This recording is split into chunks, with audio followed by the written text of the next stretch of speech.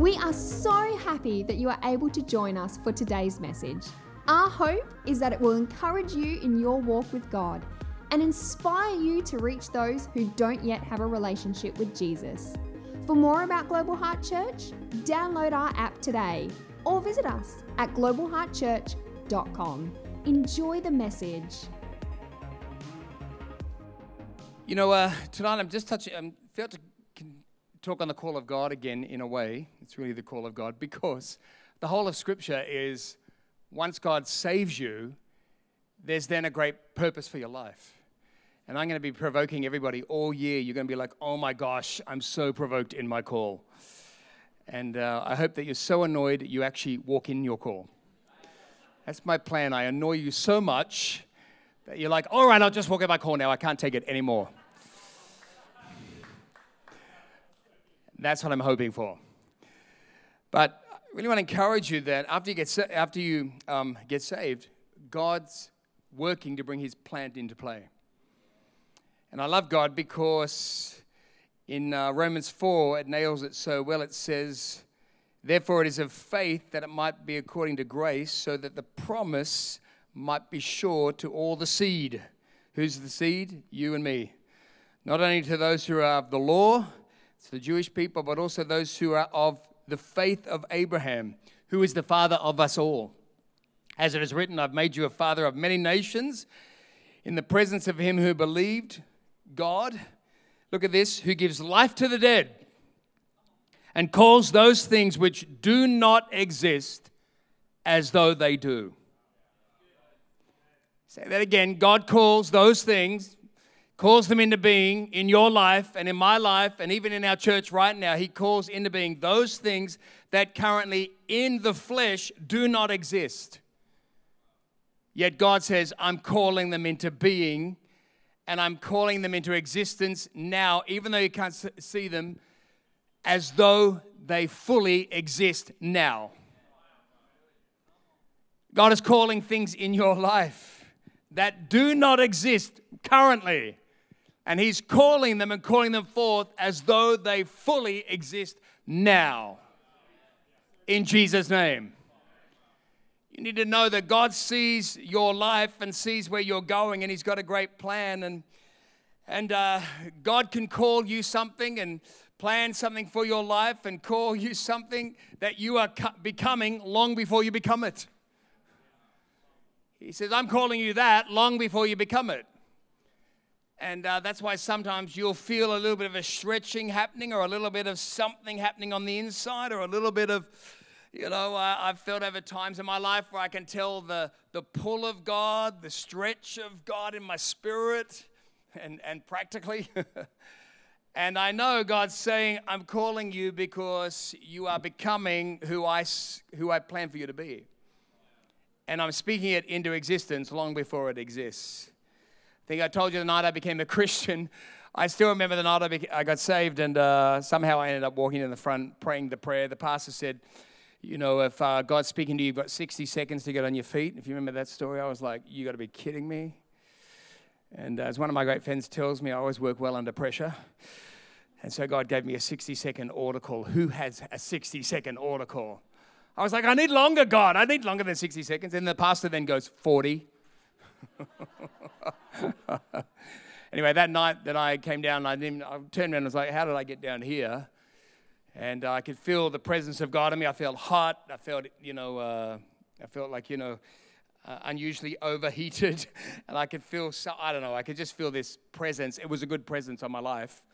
And something was happening. And then that pastor that night, I remember him saying, some of you, and I'm this right in front, he's going, some of you are going to plant churches. Well, I'd never been to a church.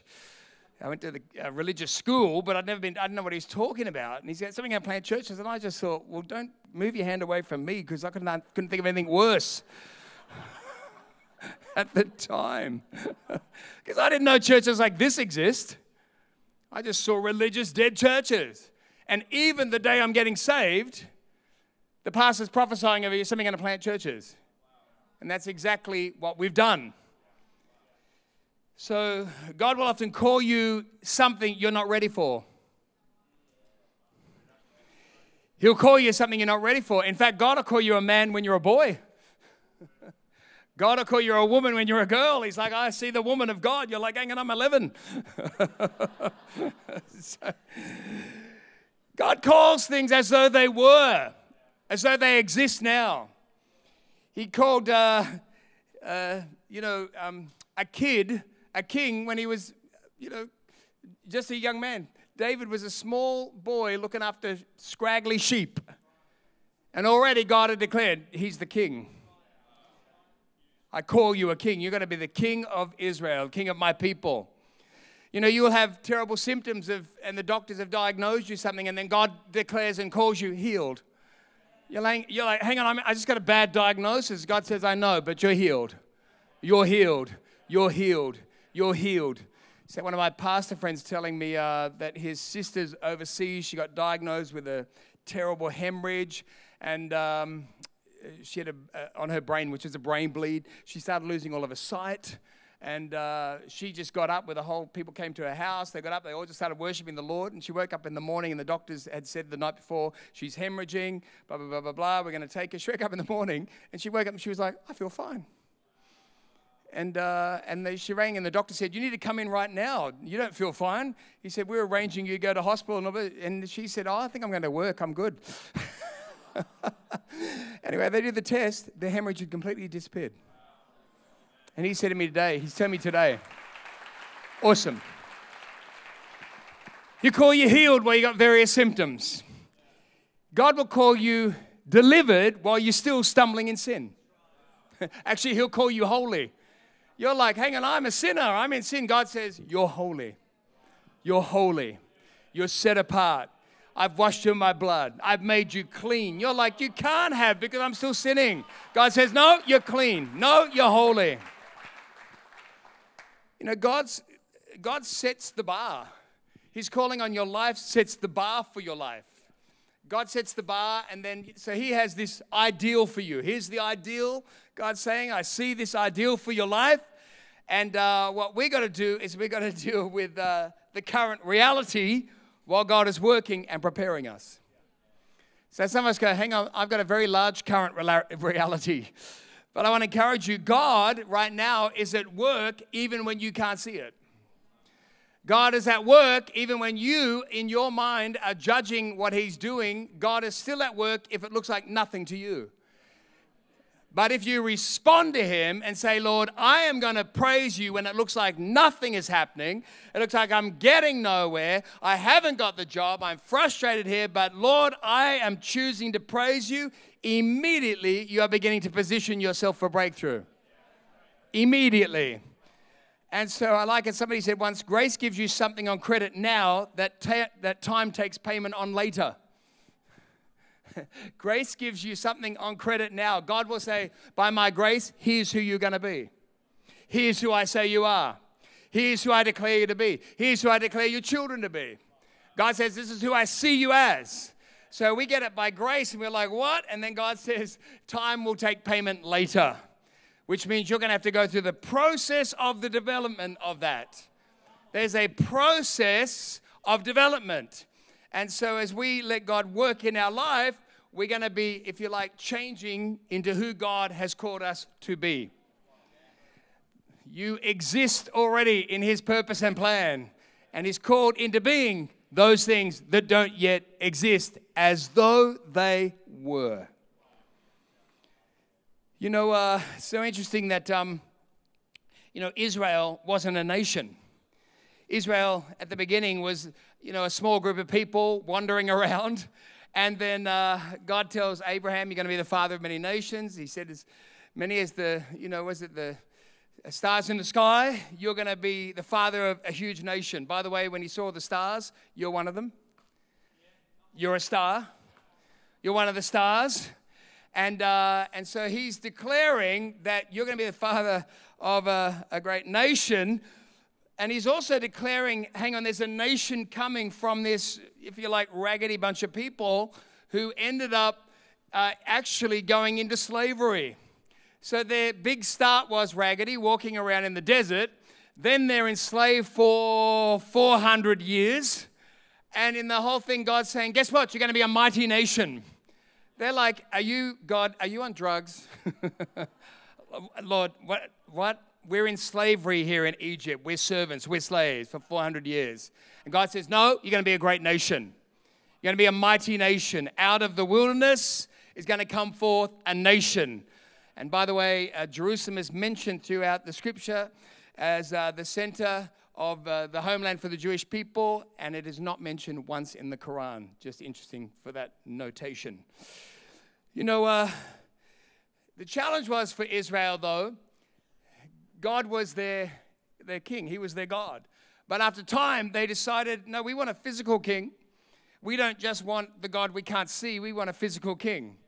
And so God then had a challenge because he had to have somebody that he anointed to be the king over his people. Interesting that at that time he had a woman who was crying out to him who could not conceive. Her name was Hannah.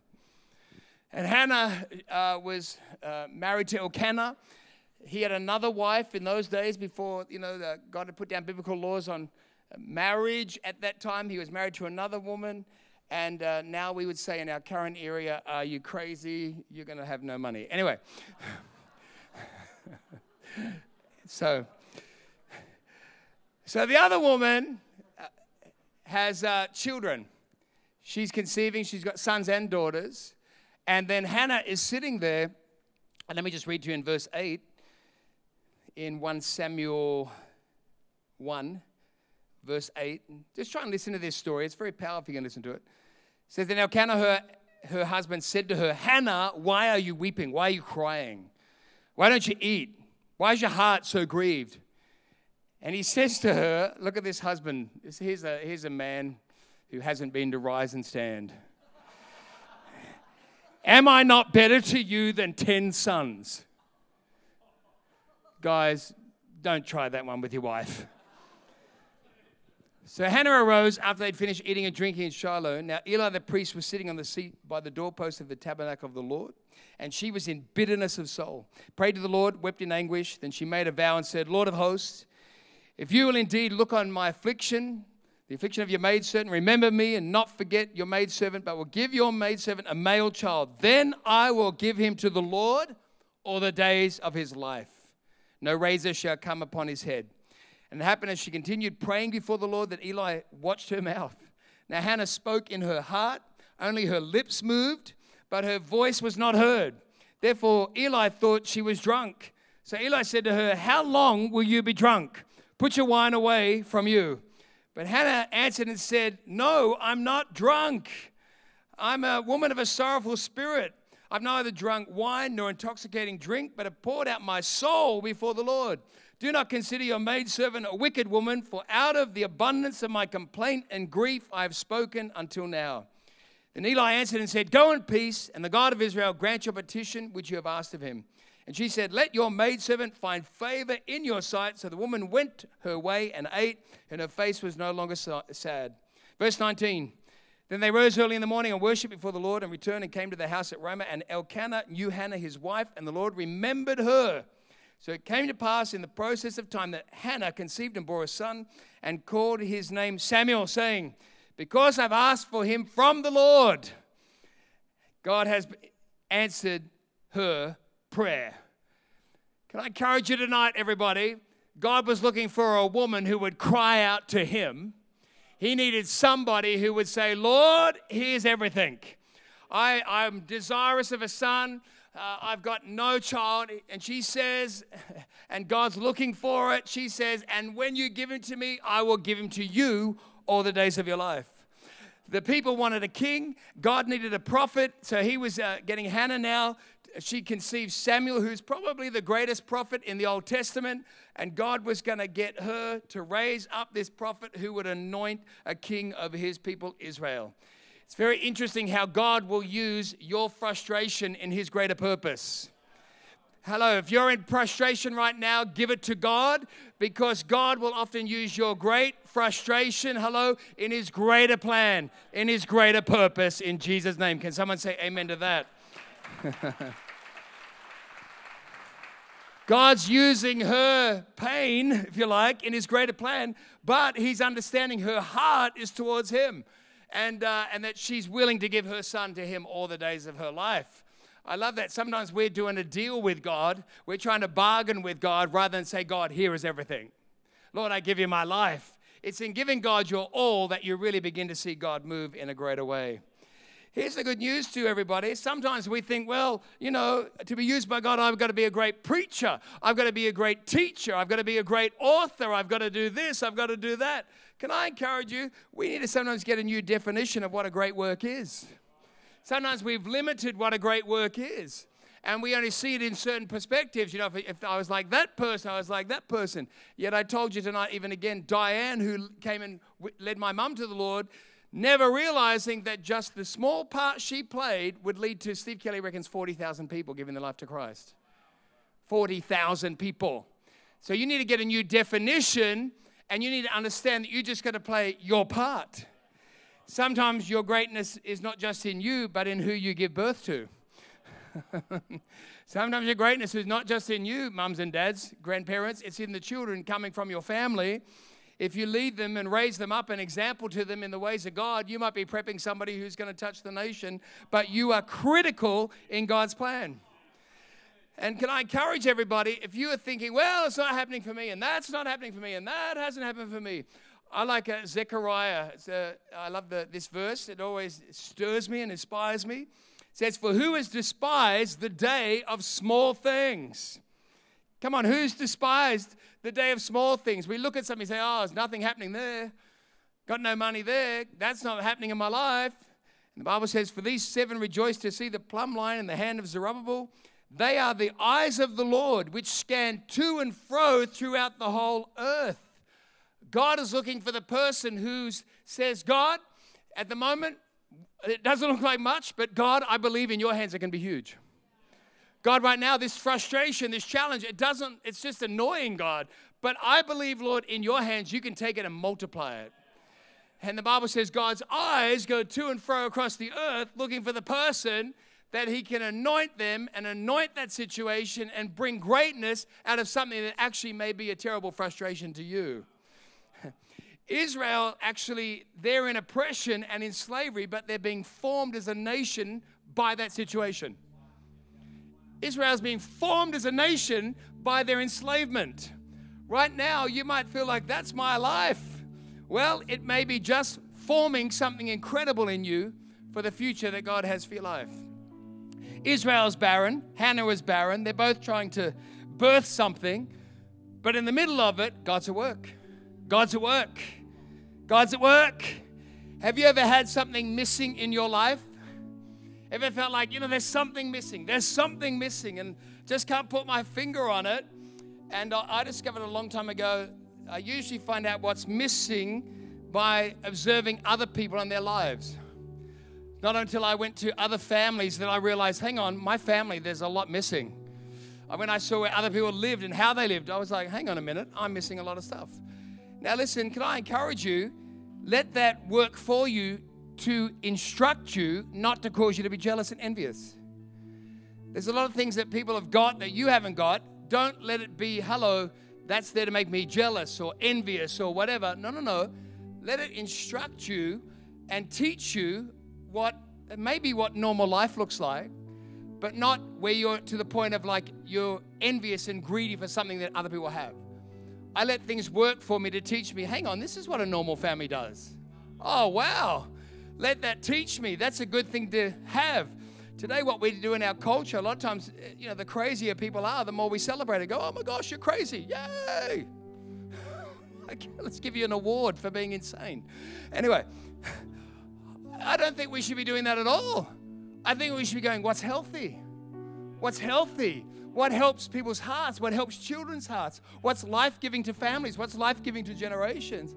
And let it be instructing in your life. The only reason Hannah got really desperate for a child was because she saw Elkanah's other wife with sons and daughters, which then gave her a passion. Sometimes God will put you around stuff to give you a passion. You'll be frustrated, but in the frustration, it's giving you a passion to do something. If you've got a frustration right now, maybe God's showing you something. You think you've got to tell everybody else, but God's not showing it to you so you tell everybody else. God's showing it to you so you do something about it. In church, one of the things pastors have to deal with all around the world, in the Christian world, you get people in church come and say, Pastor, we need to be doing this in church. And usually they're telling pastors who are doing 300 things the thing that they've missed out on. And I inform them, come and see me, I'll inform you as well, that we're probably doing 300 things, but the thing God is showing you now is for you to do. There's a revelation. He's showing you, I'm so frustrated about this. Frustration is a good clue to what God's calling you to do. I get really upset, as you know, about children suffering injustice. Oh, good evening, come on. I'm not frustrated about you guys. I love you all. But, like now, I got really stirred when I saw, particularly in Rwanda, we saw the children suffering. That frustration of like, let's do something. Then I had to go, Lord, help me to do something. Help me and Sue to do something. Then help you to do something. Turn your frustration. And also be careful that you don't redefine what is normal and stay there. Some of us, our families, have redefined what is a normal life and family life looks like, and then we stay there. We just roll along with it. No, you need to stop and go, hang on a minute. I need to have a look at that, because the devil loves me just to make do. The devil loves it when you just make do. Yet God is saying, I don't want you just to make do. I want you to move into my blessing, into my favor. Tonight, can I just declare of you, God is up to something good. God is up to something good. Don't let circumstances control God's dream for you, but determine, God, I'm going to praise you until the dream comes to pass. God, I'm going to bless you until I get a breakthrough. God, I'm going to exalt you till I see salvations in my family. God, I am going to declare your will and your purpose. Thank you, God, you're bringing to life things that I can't even right now fully imagine, but Lord, I'm up for it. Lord, I'm in agreement with it. Lord, I say amen to it in Jesus' name. Come on. This is such an interesting thought. As God began to form Hannah's baby, Samuel, who God would use to anoint future kings of Israel, in actual fact, that baby would also be used to form Hannah's own people, the Jewish people. Isn't that incredible? Yet it all started with frustration. It all started with challenge. You know what? If you're in a challenging place right now, can I encourage you? Don't rue it. Let your frustration give birth. Let your frustration give birth. Say, Lord, I'm going to give you my frustrations, but let it give birth to something. Maybe it's that you're going to pray like never before. Maybe it's you're going to do something you haven't done before. Too often we're sitting down in our frustration. But I discovered, if I had had people sometimes rescue me, I would have never have discovered God if I was being rescued by people. Some of us, we're always running in to rescue everybody. You need to be careful with that, because you may be rescuing people from them meeting Jesus in the midst of their process, in the midst of their challenge. And every time they go to have a difficulty, you're like, oh no, don't have a difficulty. Come over and I'll just baby you again. And they're like, oh, I feel much better because you're there. No, you need to say, listen, you lump. I'm just waking you up on Friday night. No, you need to say sometimes, hang on a minute, God's with you. I'm not here to rescue you. God is here to rescue you. I'll pray with you. I'll encourage you. But I'm not going to baby you in the middle of an amazing call of God. I'm going to stand alongside you. But now you need to go to God right now. I developed my strength because at times I was alone.